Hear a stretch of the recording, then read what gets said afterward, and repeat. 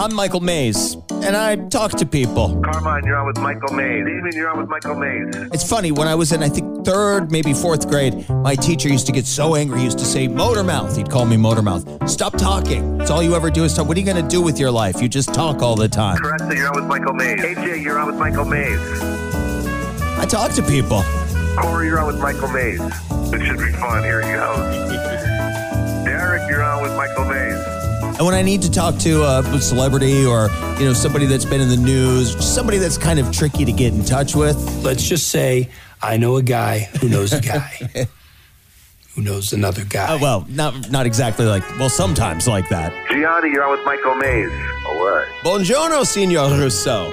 Buongiorno, come stai, bene? Yeah, From Professor Mays Creations. You're on with Michael Mays. You're on with Michael Mays. Deborah Presley Brando, the oldest daughter of Elvis Presley, the eldest biological child of Elvis. She has a new book out now, Memoirs of a Starseed Child, Elvis, Marlon, Christian, and Me. I was given a copy of the book. I started thumbing through it, and I got to be honest with you, I started feeling inspired. Very spiritual human being, maybe a little bit out there, but still some stuff that just kind of spoke to me. And so I reached out to my guy. I said, get me in touch with Deborah Presley Brando. Not really knowing how the conversation would go, what direction it would take, I figured, why not just chat and see? Well, it went places. It went to some very interesting places. In fact, I have a moment of, I'll just, let's let the conversation speak for itself.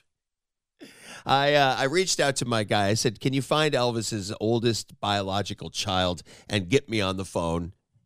Moments later, my phone rings, and as always, a voice on the other end said, Deborah, you're on with Michael Mays. Hi. Hello. I'm so excited to speak with you. I hope you're feeling happy and peaceful and full of love today. How are you? Absolutely, every day, all day. I But love I'm it. fine. Thank you for having me. I appreciate it. I just got my hands on your memoir of a starseed child, Yep. Elvis, Marlon, Christian, and Me. It's a great read. I had to put it down to take the phone Thank call. So when you and I get done talking, I'm going right back to the book. I know we only have a limited amount of time, so I'm going to jump right to your dad. Your dad is and was Elvis Presley, and you didn't really know that until he passed away. You found out when you were 21. Is that right? That's correct. I had an idea. I knew my mother knew him all of my life, but I just figured everybody did, Oh, yeah. Oh, really? That's kind of cool. Like what? Everybody he doesn't come by your house once in a while? You do have some memories of going to Graceland when you were a little kiddo, don't you? I do, with a little pony, and I have memories of him picking me up and holding me, and it was dark. It was like nighttime meetings. But once I was about 4, those meetings had to stop because I could not exist with it and him have a career without, messing it up. Right, and we should maybe, or I'll explain to people that so your mom conceived when Elvis was still kind of struggling. He didn't hit big just yet. She conceived me in June of 55. Yes, he had holes in his shoes. 3 months later, the colonel came and took over. So, wow. While I was in the womb. Was it the colonel that really made that choice to say, listen, we're going to keep this child a secret?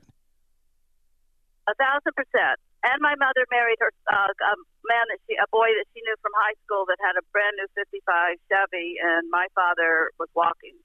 Yeah, your mom went and had basically, yeah. Your mom went with wealth, and maybe she loved him. I don't know your mom, or didn't know her, but yeah, she married a wealthy man, and like you said, Elvis had holes in his shoes, and it really. And that haunted him his whole life because she chose the money, and but that was all that could be done. Plus, she chose to protect him by keeping me a secret, even from myself. Do you think that influenced him at all? I mean, think about this. I know it broke his heart. He gets this woman pregnant. He loves this woman. She was, I'm going to say, Elvis Presley's first love was your mom, and then to see her, she was, and she was very much like his mom, and yeah. Wow. And then to see her walk away, now he's like thinking, I'm guessing again, but maybe feeling like, subpar, like I'm not good enough. I don't have money. I don't have material things. So now I'm going to go get those things because I'm going to prove that I can. And I'm going to prove that I'm worthy of and love. I'm very close to people that were very close to him. And it's true. And his love for cars, he would buy everybody a car because he was heartbroken because in the summer of 55, this 16-year-old boy that was in love with my mom, too, had everything, and he had nothing. But they continued to love each other, but it just wasn't meant to be because it would have destroyed his career. He was about to be destroyed for shaking his hips on stage. What's going to happen if he's got a wife and a child? So I understand why it happened, and it made me stronger. I would have been, look at Lisa Marie. It didn't go well. Yeah. Too much money and too much fame is fatal. Absolutely. And it's funny when you said the cars. I've only been to Graceland once, and boy, the cars. I will say this, though, and I know that you'll kind of giggle at this. The one thing Graceland needs is a couple more gift shops. Holy God, you can't go from one room to another without a gift shop. I've only been there twice in my adulthood with the press because there's nobody home. You know what I mean? Yeah, I know, and that's got to be weird for you. Have you been did you ever go upstairs at Graceland? No. But I heard they're going to open the upstairs, but they really can't because those floors would fall in. It was just, they're talking about trying to, but they'd have to redo everything. But I was up there when I was small, but I don't have a lot of memory. I remember downstairs with my grandmother. But, no, it's not home to me. If it were up to me, I would close the gates. But I know that, wow.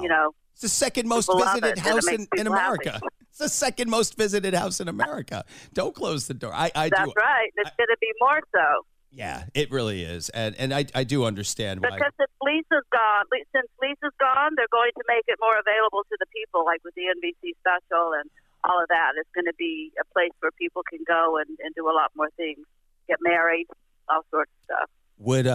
Would Christmas at Graceland, that NBC special would that have happened if Lisa Marie was still alive? No. Yeah. No, because Riley, no. And she wouldn't even allow anybody to do upstairs, and that's what they're planning on doing because that was her sanctuary. That was her childhood home. I mean, bless her soul, Right. She went through more than I did. I was protected from all that. Man. So you started, now Elvis Presley dies August 16th, 1977. You're 21, and I'm sure like everybody else, you're hearing on the radio, you're seeing on the TV. I was a little kiddo, and I remember exactly where I was. And that's when you find Everybody does. Sure. And that's for you when it's confirmed. Your mom says he was your father. Yeah, as the book said, she was on her way to my house with her divorce papers because she was married in the Mormon church, and she didn't want to go into it, and they were both going to. He was coming, and they were going to explain things to me, but I was waiting on her to come and tell me the whole story, and then I came on the radio, and I gained and lost a father in one day, basically. Boy. Now, I want to ask you something. This might sound a little weird. I just had a memory as we're talking of a conversation I had, a couple of years ago maybe, with Mamie Van Doren, one of the original Blonde Bombshells. And she went on a couple of dates with Elvis back in the day. She told me two things. One, he was a great kisser, and two, he wore mascara.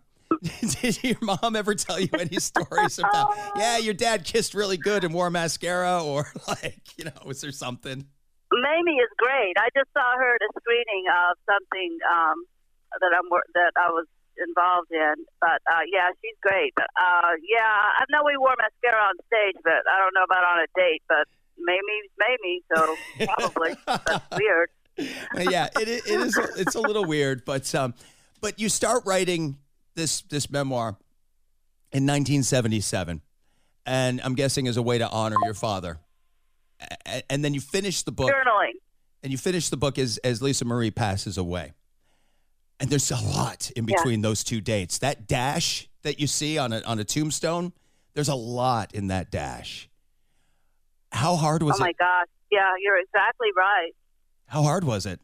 How hard was it to write some days? It must have been, I would guess some days fun and some days brutal. Well, yeah, and also this is like a collection of my journals, and then what I realized coming through all of those decades. We're spiritual beings having a human experience, and my faith, I was raised Mormon, but my faith sustained me because I knew that I was not going to get any more on me than I could bear, and I'm Celtic, I'm Scottish, English, and Irish, so we just sort of, we don't go down. We either go down completely or we get up, and I'm just wired to get up. I'm happy just to be alive, and I want to help people. I work with autistic children, and I'm here to serve, you know, and that's what the book's about, is teaching us. I wanted people are writing me saying, I didn't know my father, and your book is helping me so much to realize that I am important, even though he abandoned me or whatever the context is. But it's really a book about spiritual healing, not about fame, but about spiritual healing, because fame is a thief. It's, you know, it stole my father.